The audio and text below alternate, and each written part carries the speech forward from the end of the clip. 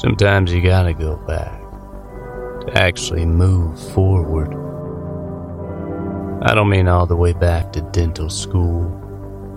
Let's face it, that was an awful experience. But when it's all said and done, you still have questions. That's what Paul and Justin are here for. To answer your questions as your dental business mentors. Hey everybody, Paul Justin here, and I am joined with Dr. Justin Bular, my partner with Dental Business Mentor, and we're going to try something new today. And we were talking, and Justin and I get a lot of questions. You know, you guys email me questions. I'm always happy to answer those, but I get a ton of them, and Justin gets them as well. And we were just talking, maybe we should do some FAQ episodes where we just discuss a topic. If you have a question and you want us to answer it on one of these shows, please send an email to info@dentalbusinessmentor. So how you doing today, Justin? I'm doing great, brother. It's fun. It's exciting. I'm happy to be here and deliver some value for some folks. Awesome. So what is the first question that we are going to tackle today?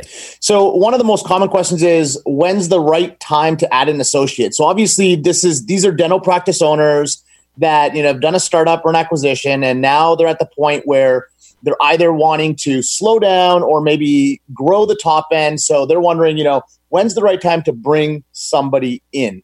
And one of the things that I want to add to that too is a lot of people, they want to get to this associate thing, and it's fun. I remember when I added my associate, it was like you had another dentist to kind of talk to. And sometimes we just feel so alone at our practices, and it's nice to get someone in. But, for me, I guess to add an associate, when I did it in my practice, and I think I did this wrong because I want to hear what you say about this, Justin, but I did this when I was so at capacity that we probably could have did it a year and a half before we did it. So what do you think about it, Justin? When is the right time to add an associate? How much at that time, being at capacity and things like that, how much, revenue were you guys generating around that time? Oh gosh, maybe 1.8. Close to 2 million. I was doing 4. Right. Yeah, we were doing pretty good. Dude, I didn't. I wanted to burn the place down. I was just done, man. It was rough. Every day was just jam packed. So we were so over capacity. It was time. Okay, well, the first thing I always address here is I ask everyone, why do you want an associate? That's probably one of the most important questions you can answer, because is it to free up more time? Do you want 1 day off, 2 days off, or do you only want to work, half the time you're working now? So are you looking for someone to take some workload off of you? Time to work on the business and on the practice versus in the practice. And the second is, or do you want somebody to come in and do the work that you don't want to do anymore? So all the fillings and all the, root canals and things like this that you may not want to do, and you just want to focus on the ortho and the implants and the cosmetic dentistry and prosthetic type stuff. So I think it's, or the third is, are you wanting to add more days or hours to your practice and say, look, it's time for me to grow now. I can't do anymore. I'm the bottleneck. I might not want to slow down, but I definitely, like you're saying, Paul, I'm at capacity or close to, and my wheels are turning at full throttle. So I need someone else here to help grow this practice. So understanding why is number one. Now, would you say that, I think a lot of people are always wondering, do I have to cut a day? Do I have to go back a day? And this is what I did personally. I went from 4 days to 3 days when I added my associate. And I think that's a great way to do it, just because of the fact that you want to get the associate to be busy. And you want them to be busy right out of the gate. And it helps to have, an already full day that they can just take over. Or like you mentioned, if you're passing out different procedures. My associates, they take a lot of my fillings. Now, that's not because I'm dumping on them, but I just say, hey, if you guys have open time, do you want to do more fillings? Because I'd rather not do any anymore. So I think one of the nice things that you can do is, like you mentioned, passing out procedures. Would you say that everyone, I personally believe that you need to be at a capacity point, and you have to have high new patient flow, because gosh, every associate doc probably needs about at least 50, 60 new patients. What do you think about that? Let's talk about a couple of things there. You touched on two really good points. One is, capacity. So how do we define capacity? Well, there's multiple ways, and we won't go down that rabbit hole, but essentially, let's just say it's that you haven't reached chair capacity per se. You got room, you can open up hours, you can do things in the schedule to make it more efficient. You got the the patient flow coming in to now help someone else grow. But we haven't reached capacity from a chair perspective. But let's say we reach capacity to the point where you, as the principal dentist, can't actually work anymore. You know what I mean? Like, you can't do any more hours in the day. So now technically you've reached your personal capacity to produce. Okay. So at that point, yeah, you're ready to have somebody on, and you're likely producing, $1.2 to $1.5 million or more on a regular basis. Now, the question is, how many new patients do you need? And, do you need 50 new patients for the associate? Well, it depends on the associate's profile. So the second best question to ask ourselves is, what does your ideal associate look like? You know what I mean? Now, the majority of them are going to be new grads. They're going to have less than 3 years experience. And it's going to be rare to find somebody who's, you put out an ad where they got 10 years of experience, they're Coice or Spear educated, they bill $1,000 an hour and require little to no mentorship. You know what I mean? That's just rare. Most of those people are in their own practices. They own and operate them, and they're oftentimes the ones looking for the associate. So who do you get when you put out an associate ad? Somebody with typically less than 3 years experience, and somebody who requires active mentorship, and you don't just want to let them go in your practice. So back to what you were saying before, you don't have to slow down, but I recommend if you bring someone on, you're bringing them into your family, your baby here, you got to make sure you take the time to onboard them properly and work with them, and that requires time outside of your clinical practice.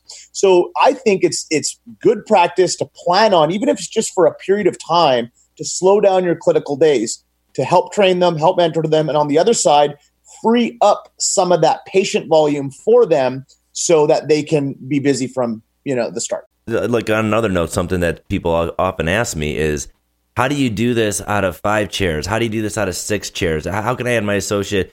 I had somebody who was saying, I think they had 5 or 6 chairs, and they were thinking, well, we can have 2 hygienists, and then me and the associate can split 3 chairs. And my response to that was like, I think that's just never going to work. I mean, an associate needs at least 2 hygienists. You need 2 hygienists to feed the restorative side. And if you don't have that, your chances are you're not going to be very busy. So if 2 dentists are sharing just 2 hygienists, I think that's just, there's just not enough work to go around. Yeah, that's a really good point. So it again comes back to practitioner capability and to this word that you mentioned, capacity. There's a lot of times where it can work out, but it's such a unique thing. To give a blanket kind of answer is tough, but I will tell you this, that having 1 practitioner to 2 hygienists is a great ratio. Even a 1-to-1's manageable, provided that, you have sufficient new patient flow and things of this nature. But in general, 1 to 2 is the ratio I like to see it at. The associate can work out of 1 chair. It's not them. It's not necessary for them to work out of more than 1 chair to produce. They're going to do 80% or more of their production in there, and that's across the board. But not having the appropriate recalls to do, not having the ability to do the comprehensive diagnosis, treatment planning, and get more butts in the chair is tough. There's only one thing that will mask that in practices, and that's a very, very healthy new patient flow. So, if you got 100 new patients coming in a month, yeah, you know what? You could probably have this person fairly busy. They could be doing, exams and same-day treatment, all kinds of things in their chair. But for the average practice that's seeing 20, 25 new patients a month, and then you just got the 1 hygienist, that can be a challenge. Yeah, I just personally just don't see how it could work. I mean, you need a high new patient flow. I mean, chances are, I mean, you're attritioning, your office is going to have some natural attrition. People are going to move. People are going to pass away. And like you mentioned, at 20 new patients a month, I mean, that's barely enough to feed most of us, and I know that's a very common number for a lot of offices, maybe doing that, maybe $650,000, $750,000 a year. But so one of the things to think about before you add your associate is, can I get my new patient numbers up?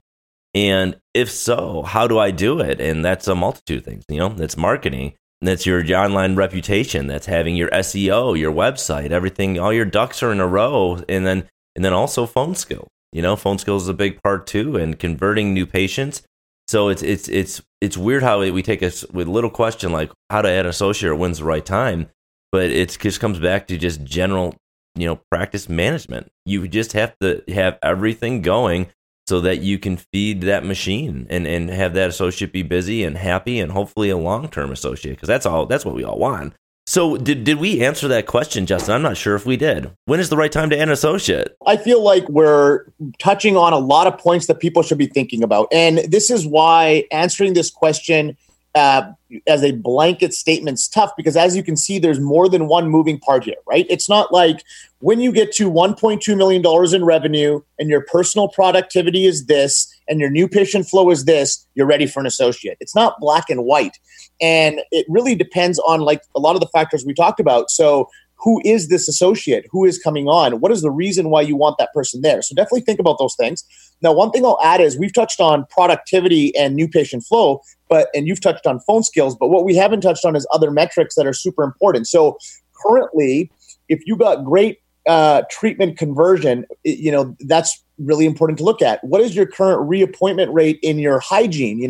Are we getting people back as frequently as we need them? Because all these things are eventually going to impact this associate as well as your bottom line at your own practice. So we won't go dive down the rabbit hole of many metrics, but some you want to look at are average diagnosis per new patient. Like, for example, I have practices where we see 70 patients a month, and I have practices where we see somewhere between 20 and 30 a month. Like, that's not much. And in the practices we're seeing 20 or 30, we're able to do over $1.5 million in revenue annually for one reason only.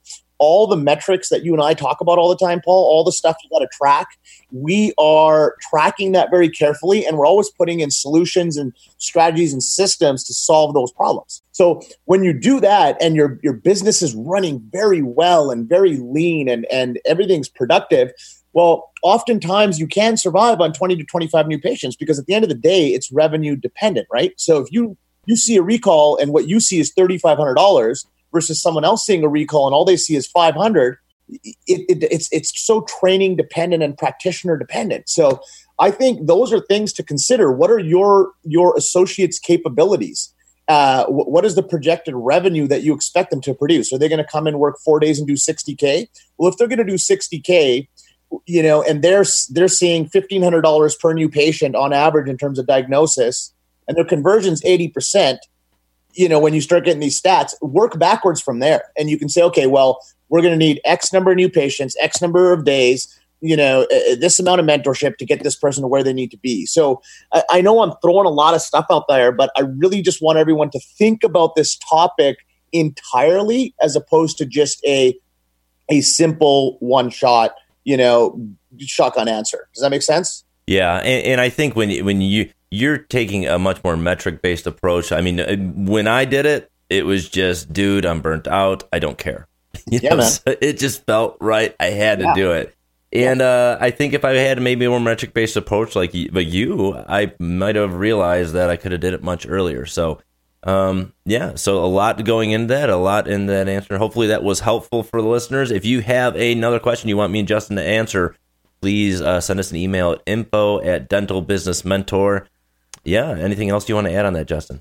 No, I think it's great, man. There's a lot for people to think about there and deconstruct, and they can hit us up, like you said, on email to clarify any of these things, and we'd be happy to do an episode on that. Hey, Dr. Etch here. If you are like most dentists I talk to, you want to grow your practice. We all know that we didn't learn how to run a successful practice while we were in dental school. So where do we learn it once we get out into the real world? That's why myself and Dr. Justin Bullard created DentalBusinessMentor.com. If you want to know the tricks, the tips, the tactics that we use in our own practices, DentalBusinessMentor.com is for you. Over 175 videos, not to mention the documents, protocols, and checklists that we use to run our practices.